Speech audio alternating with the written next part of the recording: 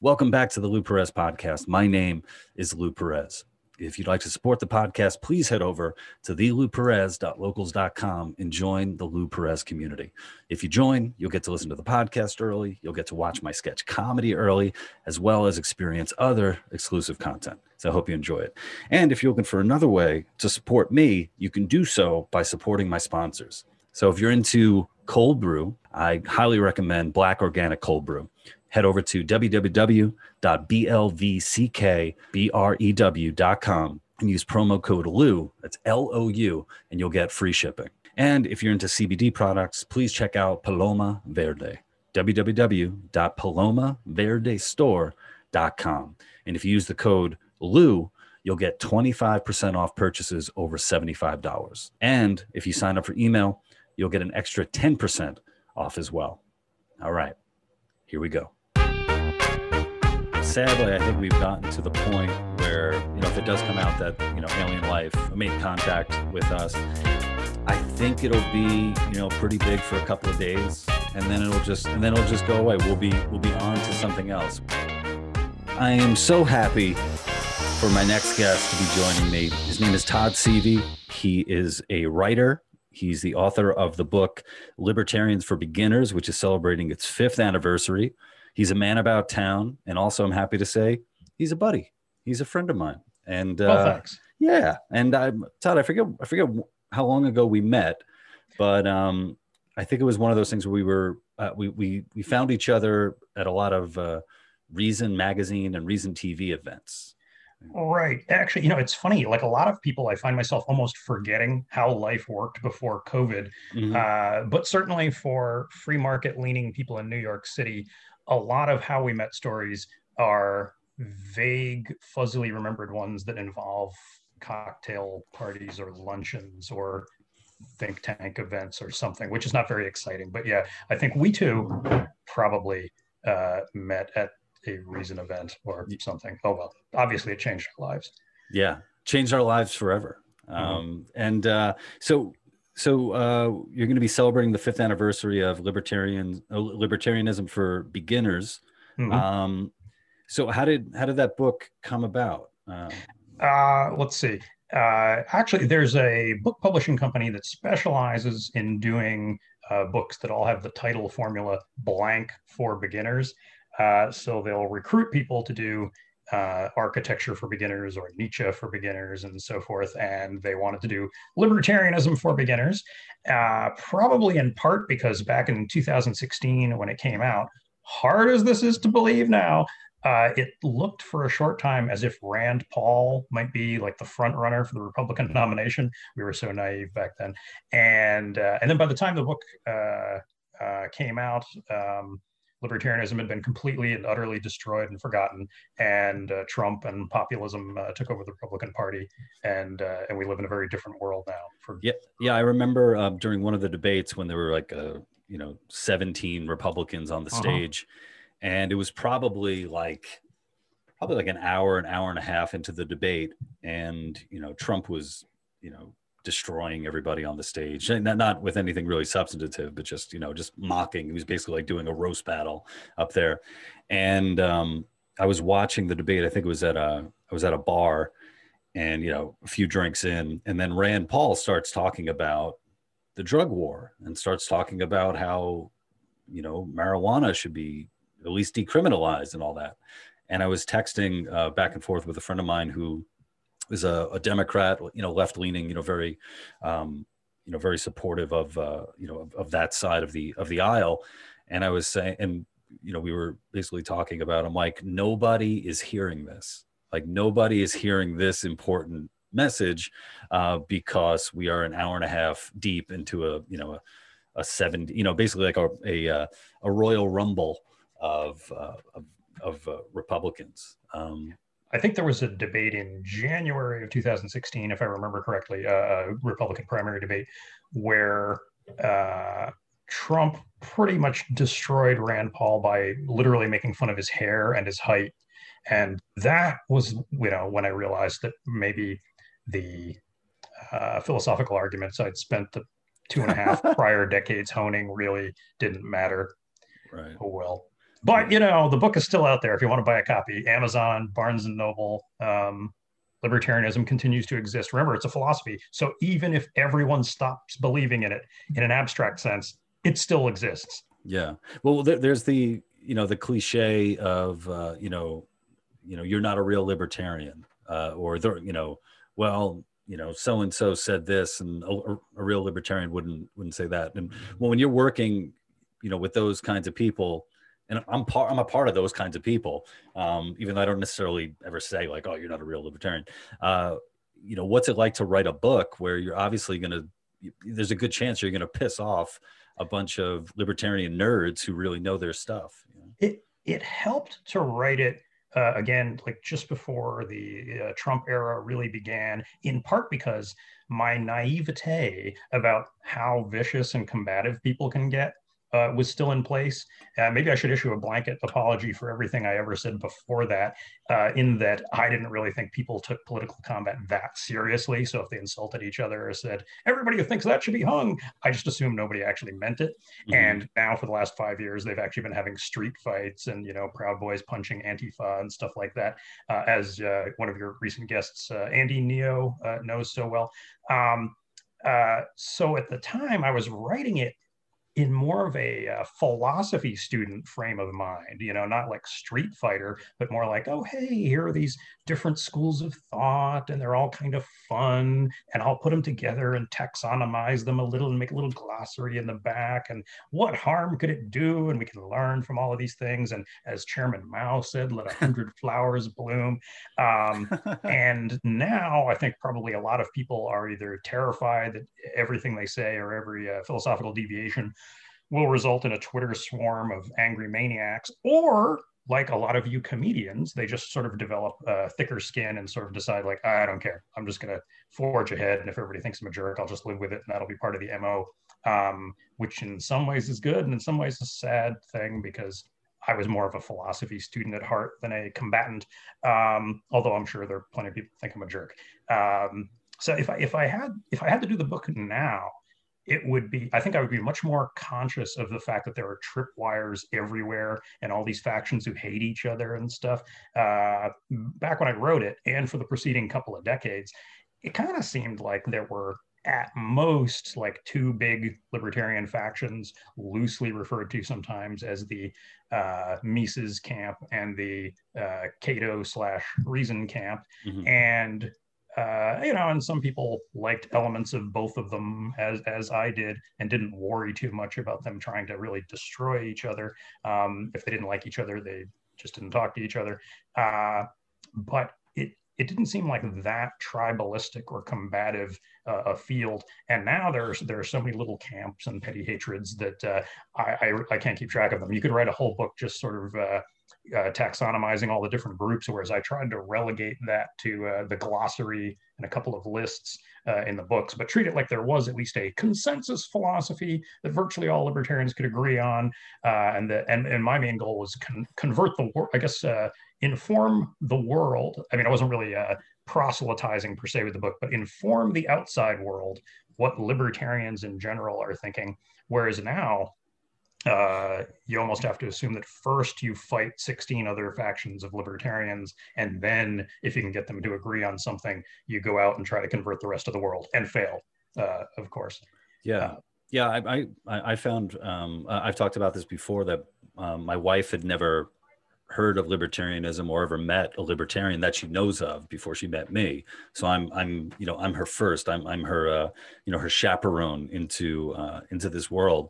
And it's interesting to, anytime I hear people talk about libertarians, for the most part, my first reaction is often, oh, I don't think you've ever met a libertarian before. It seems like a lot of people have this idea of what a libertarian is or what libertarians believe out there. And so often they always mix it with, Ayn Rand or objectivism. And as far as I know, Ayn Rand didn't like the idea of being called a libertarian, and she had her, big problems with that. So I think that there's that hurdle. And then the other thing I always hear is sort of like, oh yeah, libertarians, that's something to talk. That's the kind of stuff you talk about in your in your dorm room, but here in the real world.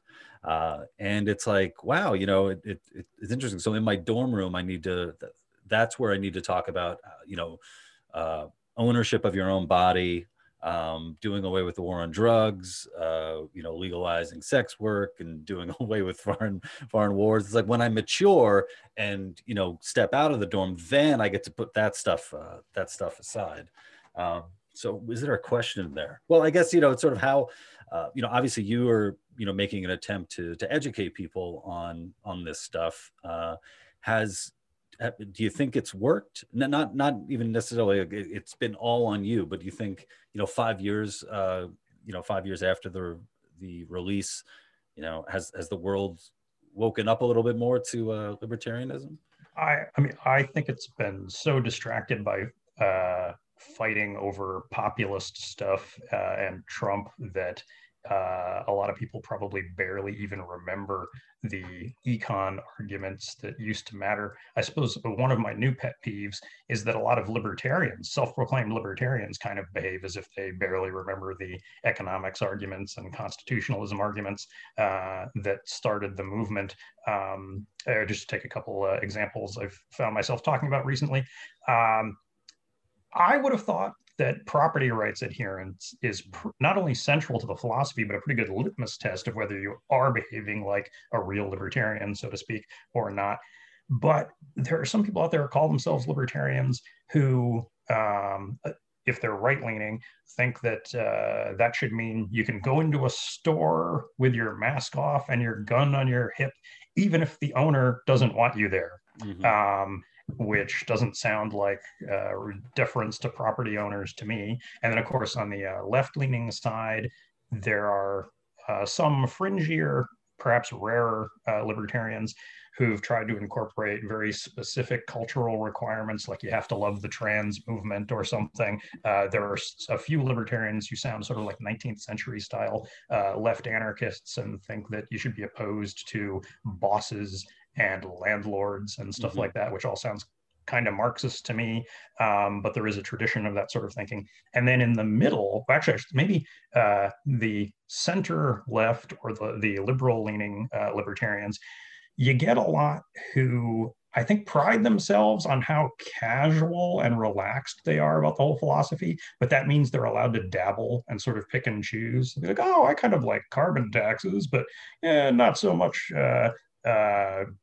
anti-pot laws, but maybe anti-cocaine laws are okay. And like, it's all just kind of a hobby and they can pick and choose whatever they want. Some of those people are pleasant to be around and they're the ones serving the hors d'oeuvres, so you have to be nice to them.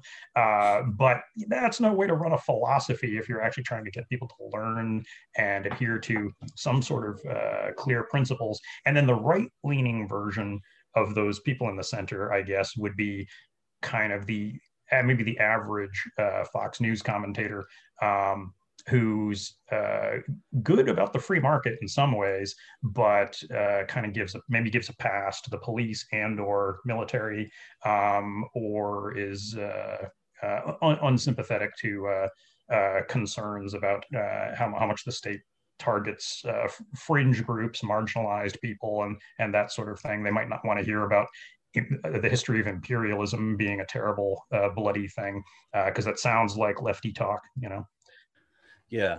I think, before we started recording this, I was talking about my interest in anarchy, especially having friends like yourself who've talked about it, and I think sort of what you've just demonstrated here, given examples of, is that it's really tough to be a principled libertarian, or basically to be a principled person to begin with, where it's sort of, yeah, even if you're a principled, even if say you're a Marxist, I bet it's really tough for people to be Marxists nowadays, because it's, the reality is in your day-to-day life, you have to give here, or you're kind of forced to give in to certain things.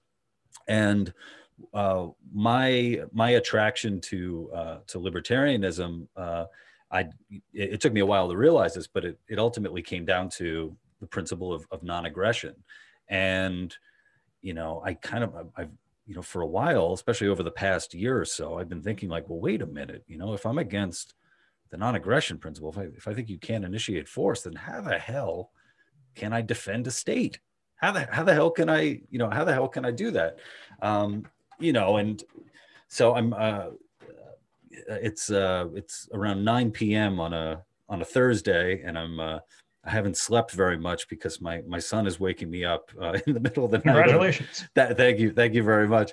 But so I'm having all of these things of all of these thoughts of, I'm a father and I want to raise my son well, and I want to raise him to be a good person, and I want to be a good person. And here I believe this philosophy, and yet I call myself a minarchist some days, like, so where's the hope for me? Do I have, am I thinking too much? I guess Matt Kibbe pointed out a way that you can render libertarianism so simple and agreeable sounding that it actually is quite suitable for teaching to children, which might help you with the fathering.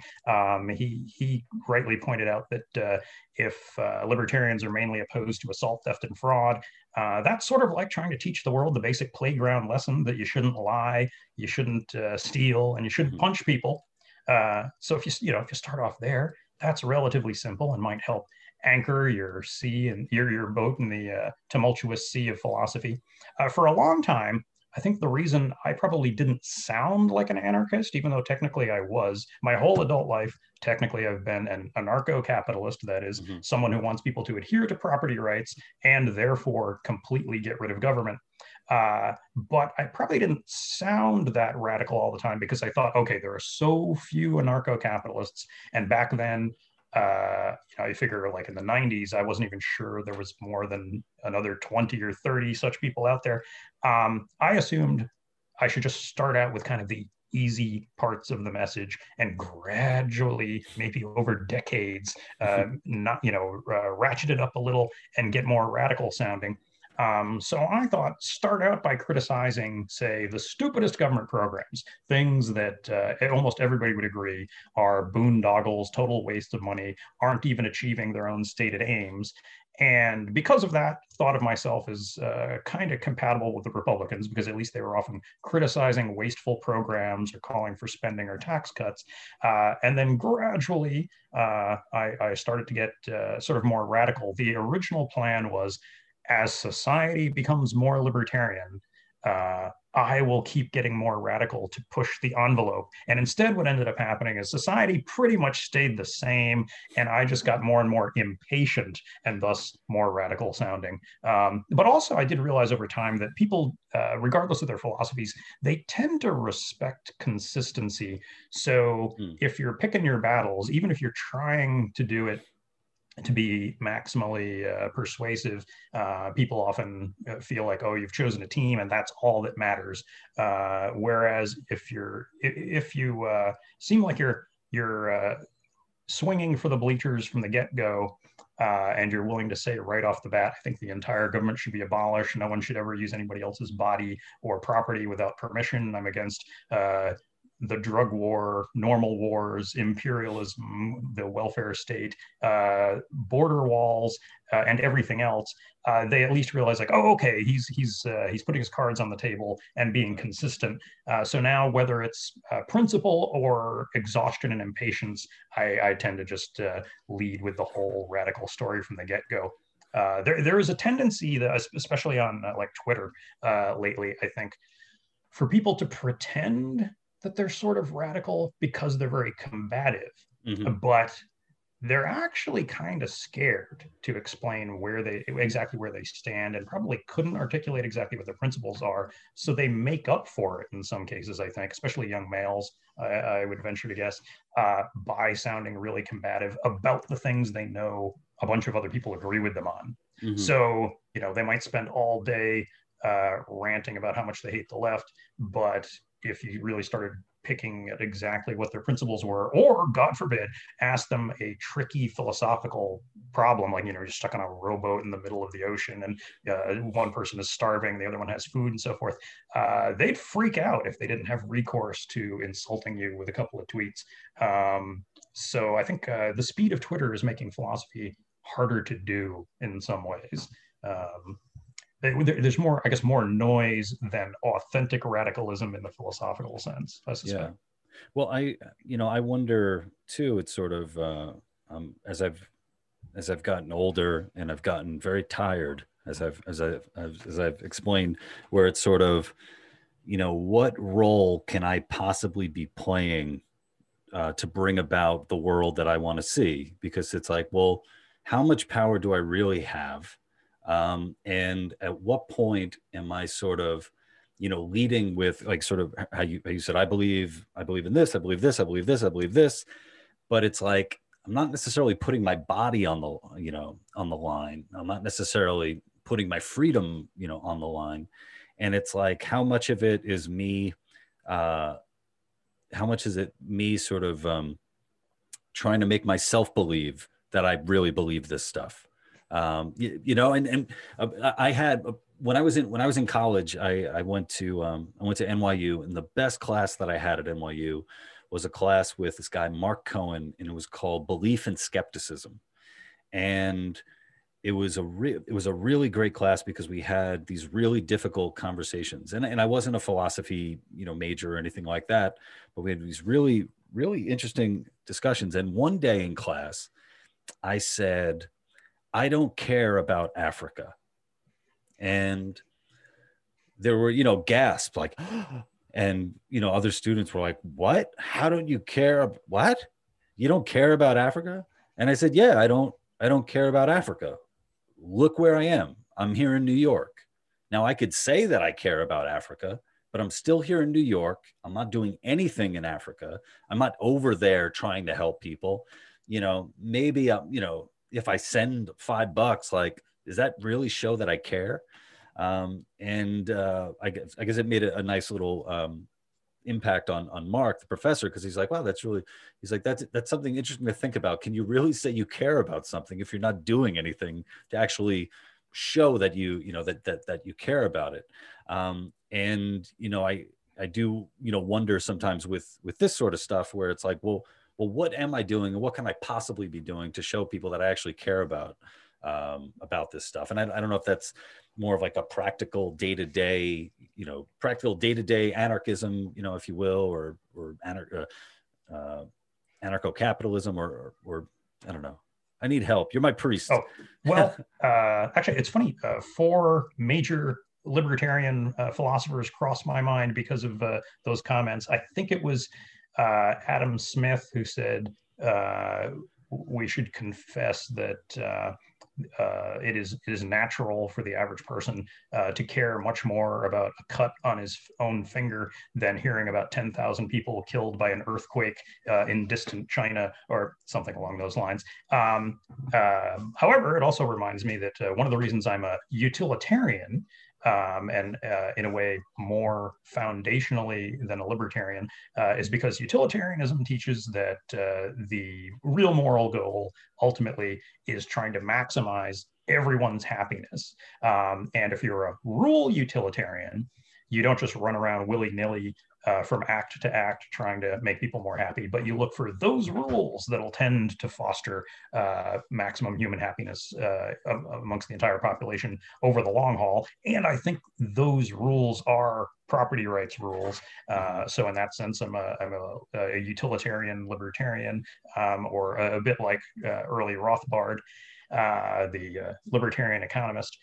So even if your natural emotional inclination is to not care about some distant land, I do think it's good to be a universalist who recognizes that everyone's happiness matters. And you want to promulgate those rules that, whether it's in your own backyard or on the other side of the planet, will tend to make people more happy. And I get a little nervous sometimes when I hear some of the paleo conservative leaning libertarians will rightly observe that universalism is sort of dangerous and it could lead to people thinking like imperialists.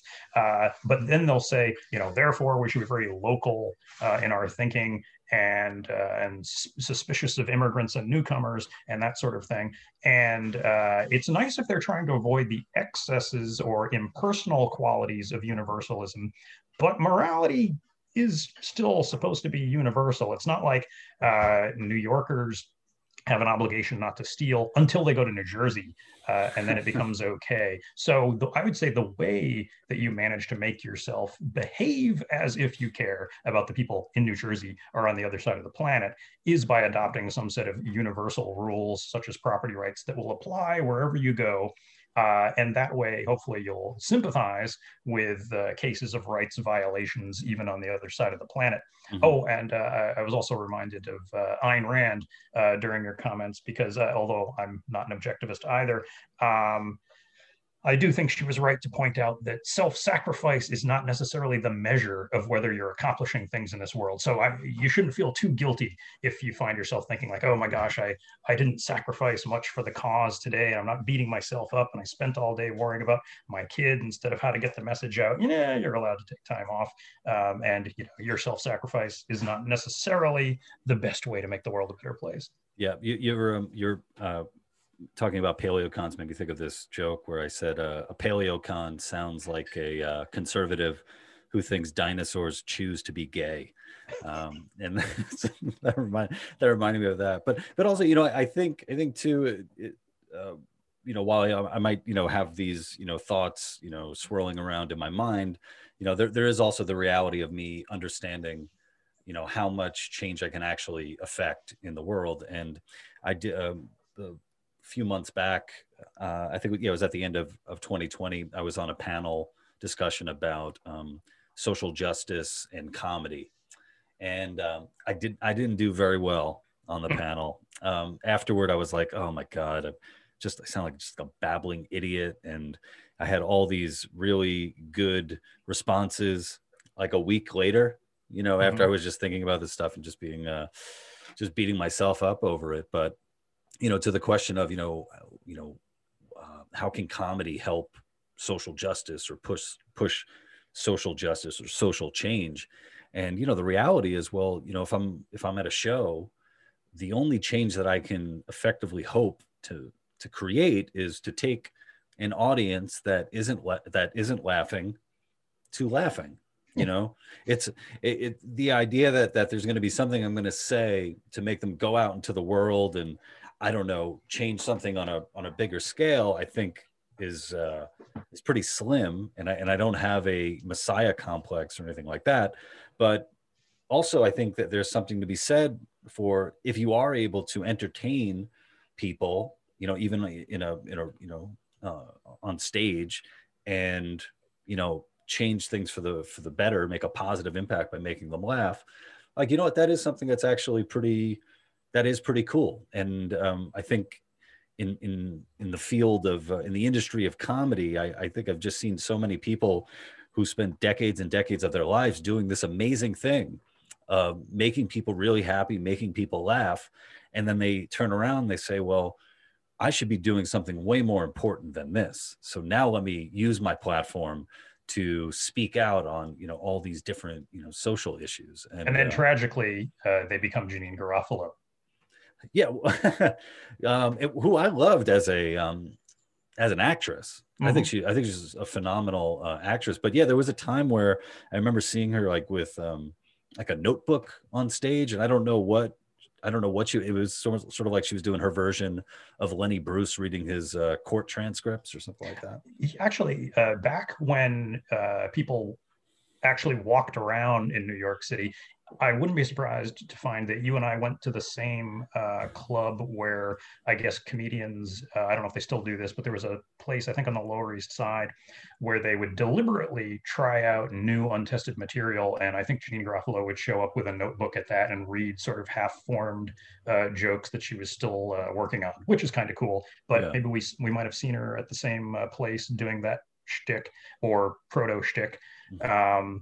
And now, actually, you've reminded me of Scarlett Johansson, because apparently she just recently said that she's a little tired of actors being told that they're obliged to pursue political projects and have positions on everything. And I'm sure she knows full well a lot of actors aren't that well informed, and even if they can speak as if they are, they're actually just picturing some political movie they once saw, and they really don't have their statistics in place and stuff, except the occasional crank like Mark Ruffalo, and then we're probably worse off than if he didn't talk. But ScarJo, bless her, said, my job of making people feel like a story comes alive and making them empathize with someone who is different from themselves, and sympathize with an adventure they're watching. That's my job. That's how I enhance their lives.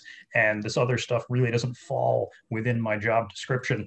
Her being willing to say that is a little bit like you being willing perhaps to tell a panel of comedians that spreading social justice isn't their first priority. Just being funny would be a surprising and immense accomplishment for most comedians, frankly. With ScarJo, I remember seeing that tweet, and I think I retweeted it and said, oftentimes if you're an actor, you could actually end up hurting your cause. You could actually end up turning a lot of people off to it. I mean, just look what happened with, oh my God, last year you had you had Wonder Woman singing Imagine with a bunch of other actors, which I would just love never to hear that song ever again. And then I don't know if it was the same group of actors who then took responsibility for systemic racism and the deaths of unarmed Black men. But like, holy shit, was that cringe? That was really, look, I'm not going to say that anybody started saying, you know what? I didn't like the idea of police killing unarmed Black men, but then I saw these actors, and you know what? Now I'm in favor of it. I'm not saying that. It's just it was definitely cringe-worthy on some level for sure. And by the way, if your old NYU philosophy class is worried that you're a callous monster, you are arguably, even as a callous college student, you are arguably being more politic than Ayn Rand objectivist promoter Yaron Brook. I remember seeing him do a big official talk where somebody raised their hand and said, well, don't you have a moral obligation to be worried about things like starvation in Africa? And there are a whole bunch of appropriate ways to answer that question that might even involve saying local concerns come first or something like that, or utilitarian ways of answering it that say my knowledge of my own circumstances are much greater than my knowledge of these distant problems. Maybe they need to be solved locally or whatever. Or of course, just the classic libertarian answer that markets will solve that problem better than government, and even a lot of NGOs will. Yaron Brook laughed. He basically laughed and said, what do I care about some children in Africa I will never meet?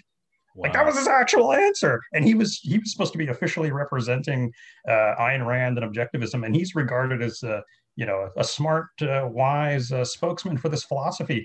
And I'm sure there were some people in the audience who thought he was doing a great job, but the undecided must have been horrified. So you, by contrast, I'll bet, sounded more human in that philosophy class than Yaron Brook did, and he's getting paid. Yeah. Well, I gotta say one thing. I was definitely younger. I was probably 21, 22 years old. I was jacked. I worked out like every single day in college. I was ripped. I had my hair, I think, might have been around the same length, but it was jet black. I didn't have a beard at the time. I had a nice smooth skin. Man, I miss that kid. Yeah. Sometimes. Yeah. So if you were really big, they probably thought you were like the thuggish heavy metal fan. Yeah, or at least in my day. Well, at the time too, because I'm from Queens originally, and then I went to high school in Long Island, and during college, I had a thick Long Island accent, Queens Long Island hybrid accent. Which, just imagine hearing that, yo, whatever, man. I don't care about Africa. Like, how the fuck did that sound? Now that might have, that just, yo, bro, I don't care about Africa, bro. What the fuck? But sorry, go ahead. I was saying, I actually had a brief but very philosophically significant connection to NYU in between my own youth, when, amongst other things, I went to Brown, and then my adulthood spent in Manhattan working in various media projects. In between, back in the 90s, I attended about once a month a gathering at NYU of libertarians when they were rare and hard to find, called the CLO, or Classical Liberal Organization. I don't know if it still exists in some form after all this time, but run by Chris Whitten, who created one of the first libertarian websites in the whole world. And one of the people in our little discussion group, oddly enough, was the son of Hal Holbrook, the actor who recently passed away.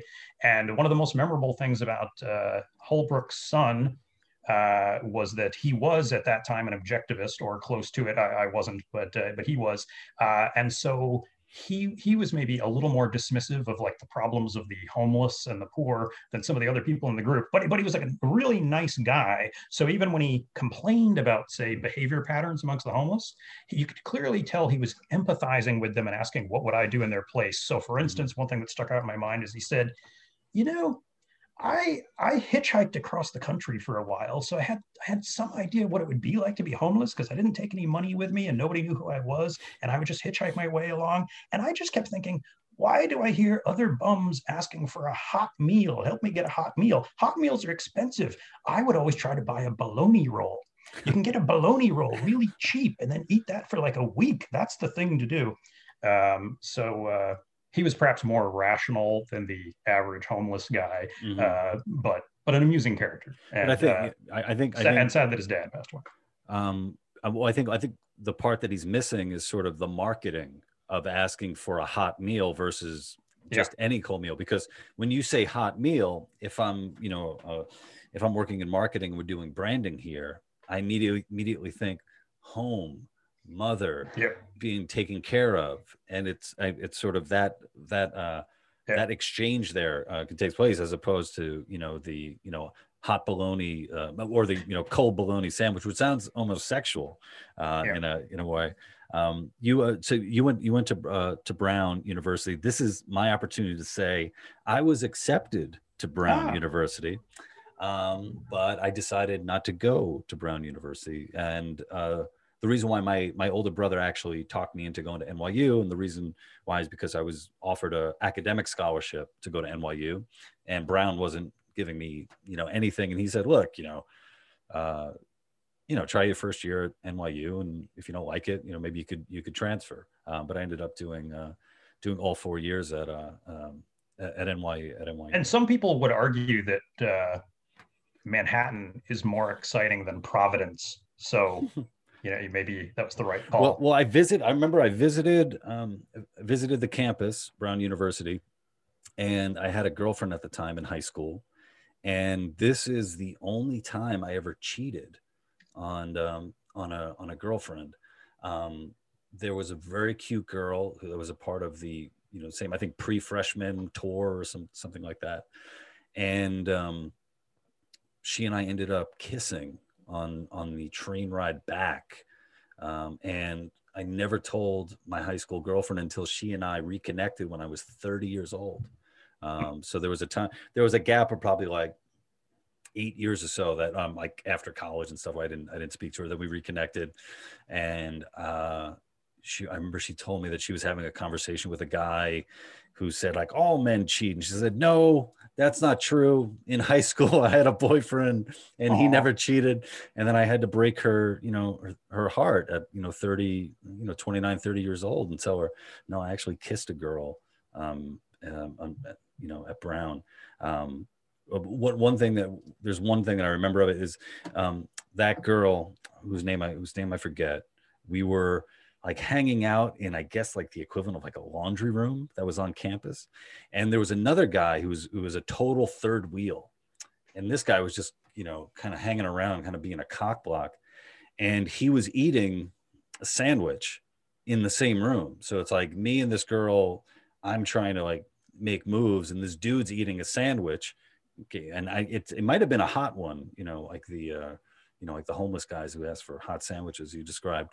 But he had, one of his hands was mangled. It was like deformed from birth.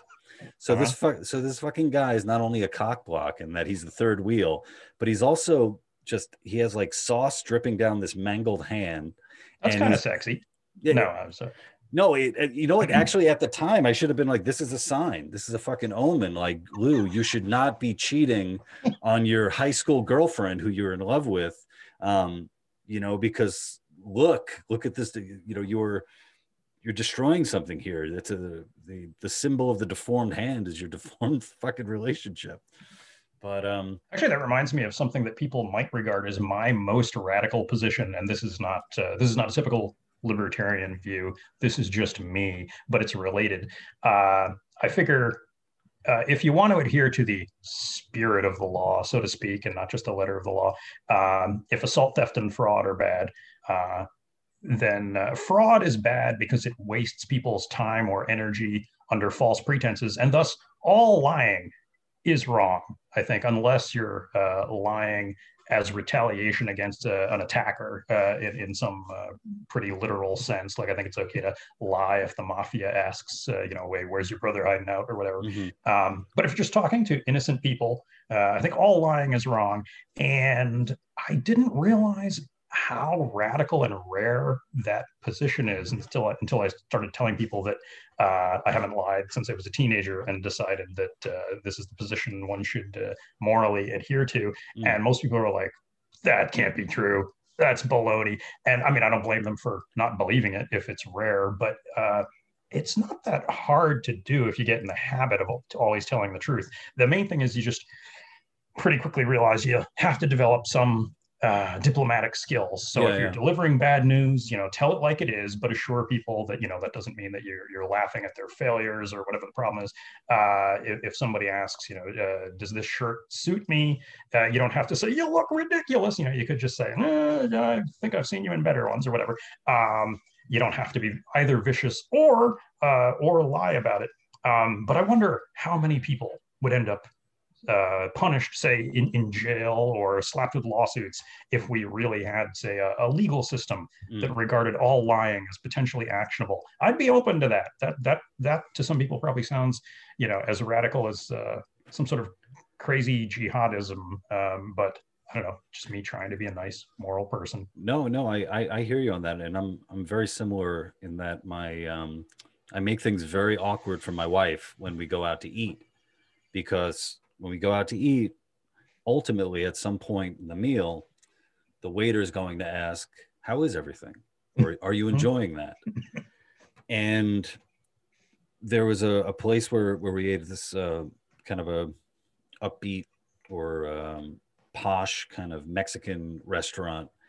And I ordered tacos, pork tacos, and they were off. There was just something about them that just wasn't working.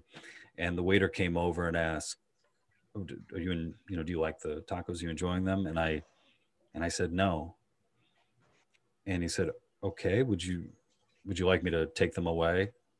No. Would you like me to get you something different? No. So now I just put this person in a position where there's absolutely nothing they can do, but all I wanted them to know was that I was unhappy, you know? And I feel, and there have been times at restaurants where like they'll take the item off the bill and I'll be very upset about that, or they'll comp me in something. It's like, that's not what this is about.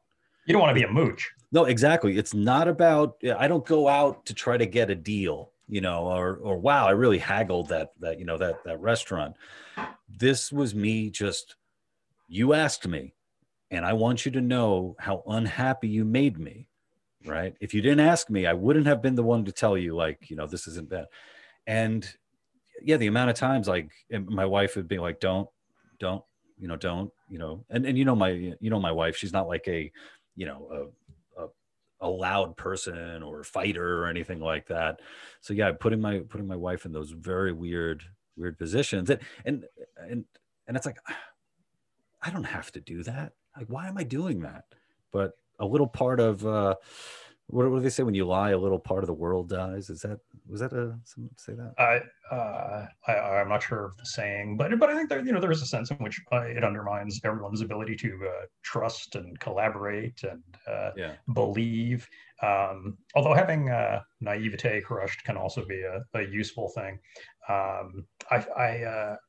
I also, you mentioned skepticism Hmm. earlier, and before I even had any real political philosophy, as a teenager, the first movement I ever felt that I was a part of was the so-called skeptics movement. I'm The very word, similar. I'm very similar. That was sort of how I found my way over to ah, libertarianism. Yeah. yeah, it was sort of the same with me.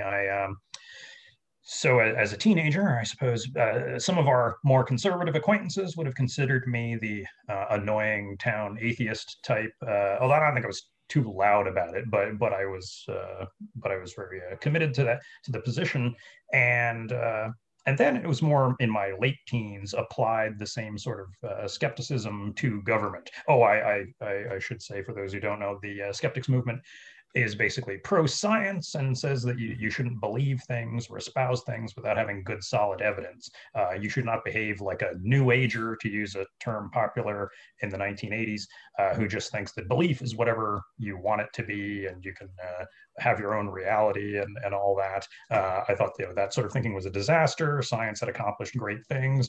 I was, of course, a nerd as a child, so I thought that system of thought that gave us chemistry and engineering and space flight was a good thing. I didn't want everybody to turn into a bunch of mystics or hippies like you might find at Brown, who believe in crystals or whatever.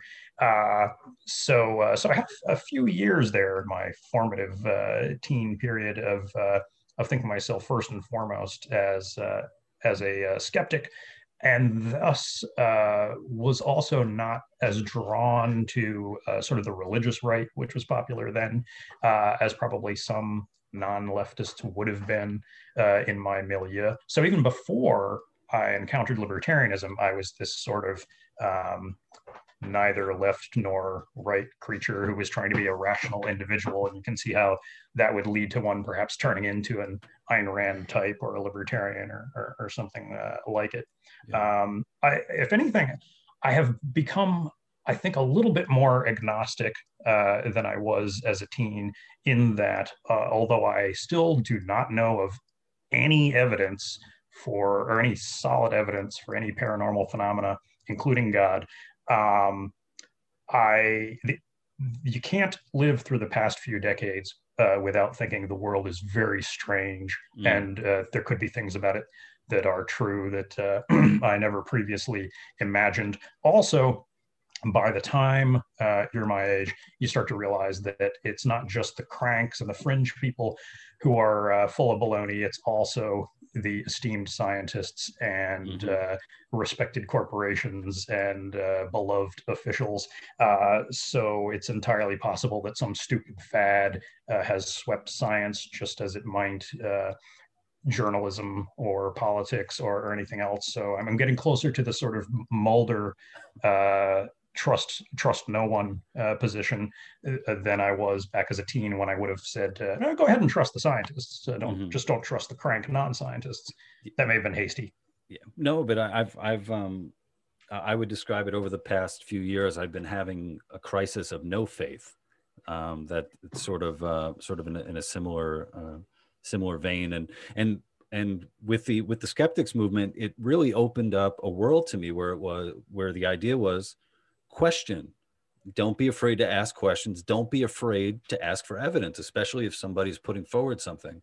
And I'm not I'm not a scientist, but it works in that same way of going about things, um, of observing and all that and questioning comes into all different aspects where it's like, oh, um, the reason why this is happening is because of X, and it's like, well, wait a minute, are there any other factors that might be playing a part? And I think that naturally works itself into a healthy skepticism of the state, of government, and what roles they're playing. Since you were talking about lies before, this is something that I've been thinking about a lot recently, and I remember seeing another anarchist bring it up. It has to do with reputation, and we now live in a time where forever you were always able to lie about somebody. But now the speed at which you can lie about somebody and the reach you can get is astounding. You know, you could say something about someone, and with cancel culture, you know, you could destroy somebody's life and reputation for, you know, for forever. And with that, I wonder, like, can that be construed as a violation of the non-aggression principle? Meaning, you know, if somebody talks enough shit online and lies about you, might you have a right to go knock on that person's door and, you know, go old school and beat the shit out of them? Because I've been seeing, I have a friend of mine who's a journalist, and I'm not going to name him because I don't want him getting in trouble. But I've seen quite a few people openly lie about this man, and it's really, really upsetting. And I was just thinking, like, man, you people are so lucky that he's such a sweetheart, that he's such a sweet guy with good intentions, who enters into conversations in good faith, who tries so hard to see the good in people. You are so lucky he's that guy, and not the type of guy who's like, oh, okay, I'm going to take a fucking bat to your head, you know? So what do you think about that, Todd? Well, it's interesting. There are some issues where you might expect, say, a libertarian to have a strong position, but there's actually a surprising gray area, like intellectual property rights. There's a broad spectrum of disagreement amongst libertarians on that. And there's some disagreement about whether slander and libel laws are legitimate. Mm-hmm. I kind of like them. Maybe that's that outgrowth of me not liking lying, and even thinking lying perhaps should be legally actionable. But I can understand some libertarians thinking, no, the response to false claims is true claims, and you have a right to your physical property and such, but you don't have a right to your reputation. That's too abstract. I mean, strictly speaking, by libertarian standards, you don't even have a right to your property values. You just have a right to your property, right? So like if something changes in your town and it causes your house to become less valuable, you can't sue anyone about that, right? You have to accept the fact that the market has fluctuated. So I can understand people being divided on that. But if libel and slander are akin to fraud, if people are sort of interfering with your future transactions by creating a false impression about you and your property, then maybe you have a case for acting akin to slander and libel laws. And if I'm an anarcho-capitalist who wants to get rid of the government and have private protection agencies, then maybe you do have a right to enforce a judgment against slander or libel by going to that person's house with a baseball bat. So, of course, neither you nor I are actually suggesting imminent violence against any specific person. We don't even own a baseball bat. That's true. Let alone two baseball bats to make this a tag team. But I guess really what I'm saying is, philosophically, if you ever want to find somebody who sounds at times like a respectable Republican type, but is willing to make an argument for you being able to go beat those people who lied about your friend with a baseball bat, I guess I'm your man. All right. Yeah, because I've seen it as just, you know, as recently as today, I discovered that somebody had described me as far right. And I wrote a piece in the Wall Street Journal that was published at the end of 2020 about my old comedy channel being described as far right, and my concern because the material we made was not far right, and I, as the head writer and producer, am not far right, and thinking about what kind of negative consequences that can have for me and my career. And today was, we're a few months removed from that. And today I saw somebody from my past had described me, and they didn't put my name, but I knew they were talking about me, described me as far right. And, when something like that happens, for one, it's, nobody wants to be mislabeled, and I think, part of my struggle is being able, trying to communicate as best I can who I am and what I believe and all that. And I, sometimes I do it better, better than other times. But I was just thinking, like, you know, like this person who called me far right, like if we were ever to meet face to face, like, would they want me to treat them the way a far right person would treat them? You know, like, because in my mind, when I think of far right, I think of, you know, violent hooligans who, you know, see their enemies as subhuman and that could be treated cruelly. And it's like, do you like, for one, do you really think I would see you that way? But also, do you want me to treat you that way? You know, in the same way of, you know, calling somebody a Nazi or a fascist. It's like face to face. Do you, like, how do you think a Nazi or a fascist would treat you? You know? So, you know, it's just something that, that's been on my mind and, you know, kind of making my skin crawl. Every once in a while, you'll hear frustrated political people say, maybe we should just get away from all of these labels, right and left, and so forth. Yeah. But of course, it's really hard to do because the labels are useful for describing people. And a lot of times, if people say they don't recognize any of those labels, they're actually just being pretentious. They're not really rising above things. They just wish they were rising above the fray. However, just before we started this conversation, I did get a reminder, thanks to Twitter, of how stupid the obsession with the labels can get. So, long story short, I had said there are some sleazy people on the left, like I guess the people I listed for whatever reason, don't worry about that, were Cuomo, Biden, Woody Allen, and Derrida, and Jeet here, the Oh, yeah. left-leaning writer from The Nation, responded against me on Twitter, not by saying those people aren't sleazy, but interestingly by making the taxonomical complaint that they're not on the left. So, I mean, I guess I could go through and I did at least briefly tweet one of the people in that conversation about how I was defining the left, but I don't know. I at least wouldn't call Cuomo, Biden, Derrida, and Woody Allen right wingers or Republicans. But you know, that surely is an example of time wasted on the tribal labeling, and even amongst libertarians. One of the things that saddens me, to get back to what we started this conversation with about libertarians lately, is they fight so much over tribal disagreements that they end up replicating a lot of the stupidity from the non-libertarian parts of the political spectrum. So it's like if you've got a bunch of libertarians in a room, you'd hope they could sort of say, you know, the right wingers and the left wingers aren't here. We can now get down to brass tacks and have a serious conversation about opposing the government or whatever.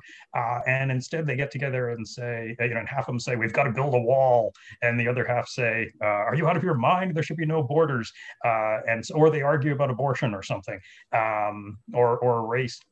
And I just can't help thinking, like, they've wasted all the energy that could have been devoted to arguing about things that the right and the left don't even talk about. Which is also why, boring and dry as it may sound, I kind of think groups like FEE, the Foundation for Economic Education, have roughly the right idea. Just like try to teach people economics. It goes so far because if you approach these issues via almost any other path, you might reach the right answer on that one issue, but it's not immediately obvious to a rational mind how the lessons apply to every other area of life. Whereas if you convince people that every property rights violation does harm and is a mistake, it's pretty easy to extrapolate from that and see, like, oh, okay, so stealing your car would be bad, bombing you for no reason would be bad, initiating a barroom brawl would be bad, rape is bad, and so forth. Like the other stuff follows more easily if you sell them on the strict property rights adherence idea first. So teach econ is my rather dry, nerdy solution to a lot of our problems. And of course, on both right and left, there are a lot of people right now who think that's wimpy, nerdy talk and gets us nowhere, which is sad. Yeah, and yeah, I'm glad you bring up FEE. I'm a big fan of theirs, and Sean Malone is a buddy over there who makes really great videos. And I'm bummed because this year was going to be the 75th anniversary of of FEE, and there was going to be the celebration in Atlanta, but they ended up having to cancel it ultimately because they weren't going to be able to, you know, I guess do it justice with whatever. You know, whatever the protocols are. But yeah, they're fantastic. And I think over the past, I'd say probably like the past 4 years, they really have become their articles in particular have just become so accessible, and they do such a really great job doing, what their mission statement is, which is to, give economic education. And I'm really, really big fan of their work. Something I wanted to talk about, since we're talking about libertarians and anarchists and anarcho-capitalists, aliens. Do you think aliens are going to be libertarians? What do you think? Well, in a sense, I think the answer is yes. In that I was talking earlier about thinking that moral and economic principles should be thought of as universal. So with luck, if there are aliens out there somewhere, they have had these same sorts of debates, and maybe even had a million more years than we have to think it over. And yes, I think ultimately they would be some sort of libertarian, which will be a rude shock to a lot of sci-fi writers and fans who lean towards socialism and think that when the aliens come, it'll be like some 1950 book where they're all wearing robes and look like Bertrand Russell, and they come out and tell everyone that they have to make their property communal. I think they're going to be surprised. Well, if the aliens ever show up, and I don't know if they will. Although I suppose that naturally leads to UFOs as a topic. Actually, there's another thing where the ground has shifted a lot in the last 5 years. So as a teenager, I was a hardcore skeptic. And for a couple of decades after that, I basically thought anybody who talked about UFOs was a moron. And I should apologize if some of those people are listening. I was a little too harsh. Sorry. I was completely dismissive of the issue, mainly because back when I was a kid, the hardcore believers, at least in the 80s, were new age types who basically thought that evidence is unnecessary. Just believe whatever you think is beautiful. And they wanted to commune with the orbs that they thought they were seeing in the sky or whatever, or the voices they heard in their dreams. There was just really no interest in hard evidence. And then it seemed like for a while the topic was fading away. And I assumed, like a lot of people, that only idiots were seeing these things or obsessing over it. And then just in the last 10 years or so, it seems like a lot of news came out about how many expert observers, especially military, have actually claimed to see these things and be unable to explain them. Documentary that came out recently, was it The Phenomenon? Oh yeah, yeah. And I'm not saying that any of that proves there is alien life, and people should be reminded once in a while that NASA hasn't definitively found bacteria from off-world either. So for all we know, Earth may be could be the only life in the universe, in theory. We don't know otherwise yet. And I remain skeptical about other paranormal claims like ghosts, God, psychic phenomena. I don't think any of those things are conclusively proven. However, it is interesting how voluminous the government's records of military sightings of strange things they can't quite explain are. And it's interesting that they lied about it in many cases. Like, if there's nothing going on, why are they lying about it? Now, it could just be the government lies about everything, and when in doubt, everything becomes classified. It could also be some earthly but slightly sinister explanation, like they want to frighten the Chinese or the Russians. And if you pretend that you have alien technology, maybe it makes you more intimidating, that sort of thing. Even chimpanzees understand that you can gain great power over the rest of the tribe by seizing a couple of human gas cans and banging them together and frightening the other chimpanzees. Really? They don't understand what's going on. So there could be military reasons for these things, and some of them could be military objects. They could be weird drones that we don't yet publicly acknowledge. So I don't know ultimately what's going on, but I do think it's a more legitimate area of inquiry than I would have thought 10 or 15 years ago. So I'm sort of pleased that people have started debating it. It's funny. Some people probably think that one of the most encouraging things is that the Senate Intelligence Committee says they're going to do a report in the next couple of months about what is known by the government on UFOs. And I find myself becoming akin to some of the most hardcore UFO conspiracy theorists, in that my first reaction now is not, oh, that'll be interesting, but rather, oh, they're totally going to lie. Like, no matter what they say, whether they say they're aliens or no aliens, I'm not going to believe them. Marco Rubio is going to tell me the truth about whether this is all a deep state military project. I doubt it, but I look forward to it with curiosity, at least. Well, Sadly, I think we've gotten to the point where if if it does come out that, alien life is out there and they have connected with us and made contact with us, I think it'll be, pretty big for a couple of days, and then it'll just go away. We'll be on to something else. We'll be on to, any number of the other things that are tearing us apart, and they're arguing over. I remember watching that documentary, and it was pretty amazing seeing all of the footage from people in air and like fighter pilots and stuff like that, like trying to keep up with these things and just saying, yeah, but man-made vehicles just don't move that way. Like you can't stop on a dime and then just make like a quick maneuver like that.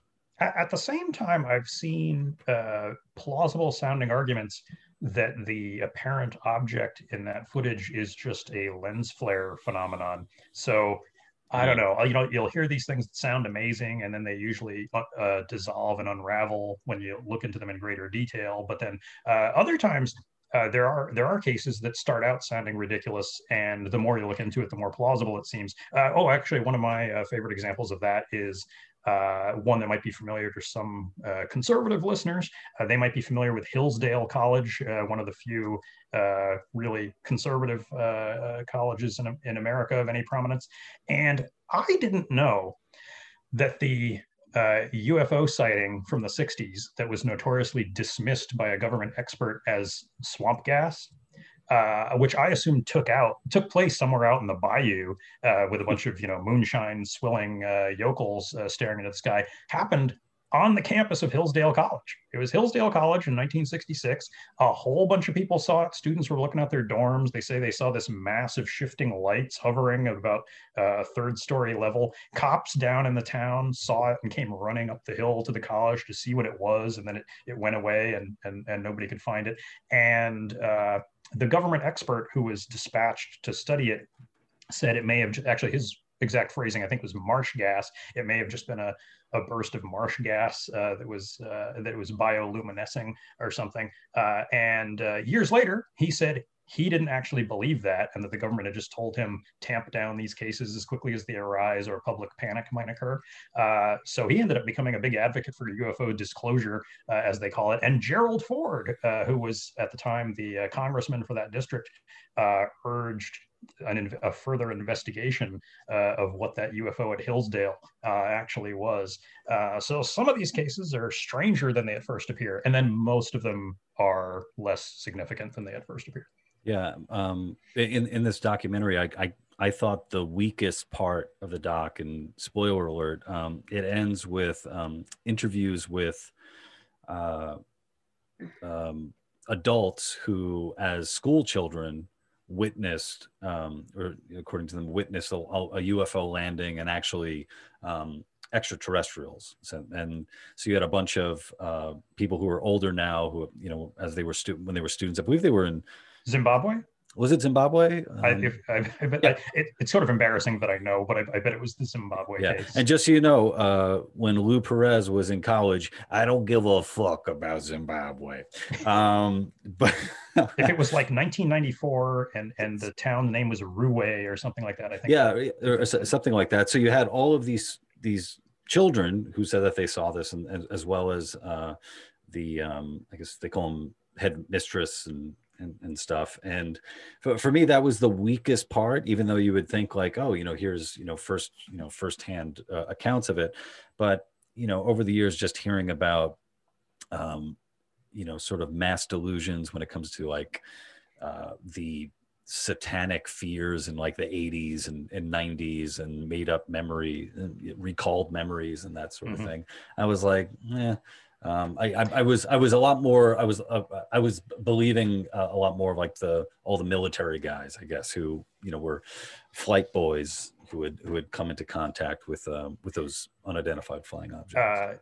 There's an interesting case that is very much like a combination of the three cases we've been talking about. If you combine Zimbabwe, Hillsdale, and the military sightings, and you fuse them all together, you sort of get a case that really happened in the 60s in Australia, where a bunch of children, a really large group, and some teachers and other adults saw some weird object hovering over the school, and then military people showed up and basically told everyone, you can't talk about this. If you have cameras and you took pictures of it, we're confiscating them. And decades later, there's still debate amongst the town folk about whether what they saw was alien or was some sort of military project that they still don't really understand. And at least a few of the kids claim that, like, one kid who was a really direct witness and walked over to whatever the thing was when it landed, suddenly left town the next day and wasn't seen again. Coincidentally or not. But if you look up that 1960s Australia case, there are still living witnesses, and they've been interviewed all together in relatively recent times, and sound convincing, although of course people can be convincing and wrong. But that case, I think, is one of the most impressive and multiple witness accounts I've heard of. Yeah, I think I would be the wrong person to be abducted. I think I would be the wrong person physically to be abducted. Like, there's nothing super interesting about my body. Like, again, maybe if I went back in time when I was 22 and jacked, with my thick Long Island accent, maybe there would be something there. But yeah, I don't think there's anything too special about me that an alien race would particularly be interested in. You hear about all the anal probes, and it's like, there's nothing about my asshole that I think would give them any more information about the universe than they probably already know. To quote The Simpsons, we have reached the limits of what rectal probing can teach us. Oh my God, that's great. Before we go, I wanted to ask you about, you're a writer, you have your own books, but you also ghostwrite. And I'm not going to ask, the titles of those books shall remain hidden. What is it like being a ghostwriter? Because as somebody who I create my own stuff, I can't imagine typing out, 200, 300 pages and putting somebody else's name on it. Like, at some point, I feel like I would just, I don't know, rip up the contract and go into hiding and just print it out on my own. Or how do you? And things like that happen once in a while. I guess the important thing is, I guess, if you're a ghostwriter, to think of yourself almost like an editor rather than the person who's speaking all of these views. So you're probably being handed a whole bunch of information and stories from someone else, and your main job is to make them sound coherent and organized. So that makes it a lot easier, especially if you've done any editing, and you can distance actually, if you're thinking of it as almost an editing job, you probably don't want to put your own name on it by the end, because it isn't your voice if you're doing the job correctly. And I am tempted, though, to write another book under my own name. And I didn't entirely predict this when I was young, but I think it's going to sound more and more cynical and nihilistic the older I get. When I was young, I kind of made the conservative assumption that as you get older, you get more sort of settled into civilization in a bourgeois way. I'll probably become more accepting of many rules and patterns of society that when I was young didn't seem to make sense. And I got to say, it's not working out that way so far. In fact, it just seems like the older I get, the more I think this is all nonsense, that this is all crazy. You hear people, you hear some of the sinister, wealthy, politically connected elite talking about a great reset coming out of COVID, and in some ways, I almost find myself sympathizing. And of course, they might want more central planning, but I find myself thinking, hey, we all kind of had a breather where we sat things out for about a year because of COVID. do we really want to go back to the way things are that were?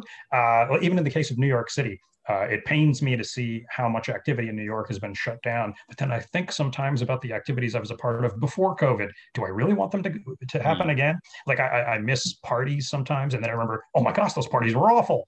Do I really want that to happen again? Maybe if we just had a do-over after all this, it wouldn't be so bad. That probably sounds terribly revolutionary and unconservative, but there must be some people feeling that way. Yeah, I think they're. I think calling for a mulligan, I would feel better about it if I was confident that other people were sort of, taking this time to really figure out what's most important in life, and I just don't think that's that's the case.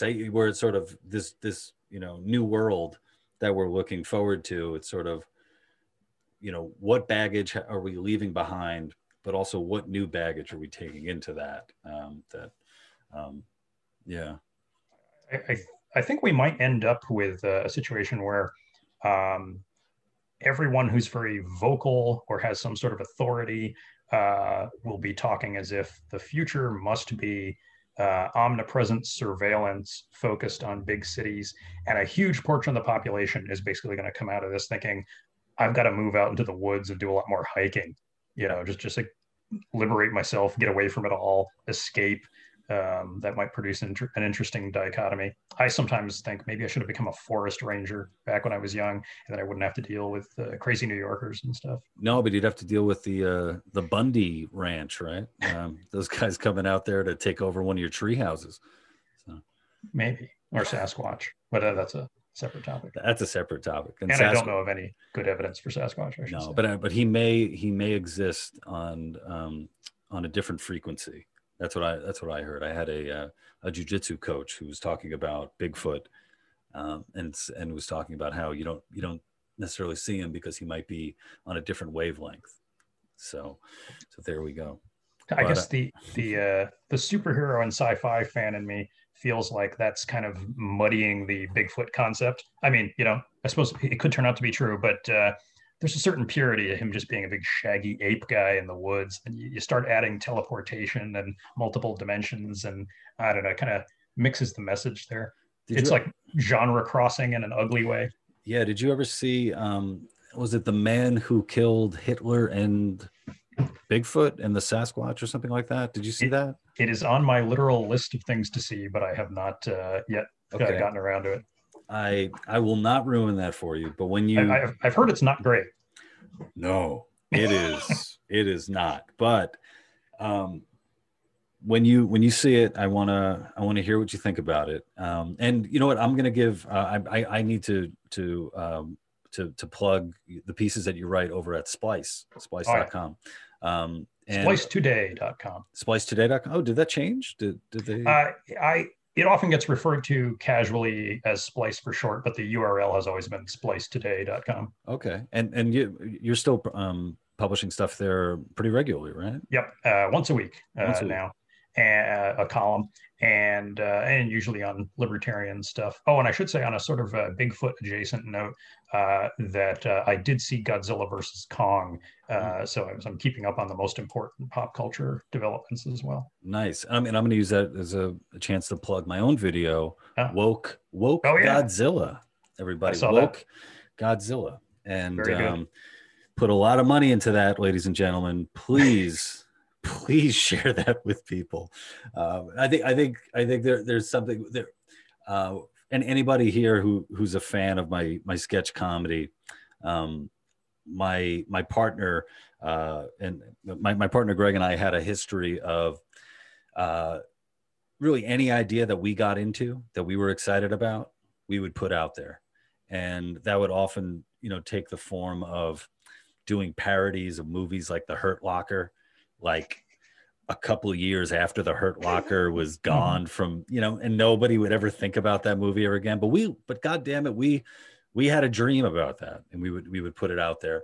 So I've sort of taken that philosophy of, am I excited about this? If I'm excited about this, let me put it out there.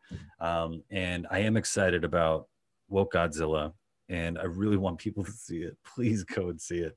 The amount of work that went into it is pretty extraordinary. And it's shorter than Godzilla versus Kong, so yes, arguably a better investment of time. Yeah, it's about 3.5 minutes long, I believe. Close to 4. I think the Snyder cut is going to be like 4 minutes.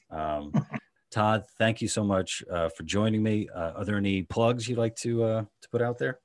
No, I think you've covered it. Splice today. Buy the book Libertarianism for Beginners from the usual bookstore type places, and maybe someday soon, vaccinated or not, I'll do public events again out and about in the world. We'll see. That'll be fantastic. Hey guys, thank you so much for watching. I hope you enjoyed it. If you want to support the show, please head over to thelouperez.locals.com and go ahead and support my sponsors. Black Organic Cold Brew, head over to www.blvckbrew.com and use the promo code LOU for free shipping. And if you head over to Paloma Verde, www.palomaverdestore.com and use the promo code LOU, you'll get 25% off purchases over $75. And if you sign up for email, you'll get an extra 10% off. All right, later.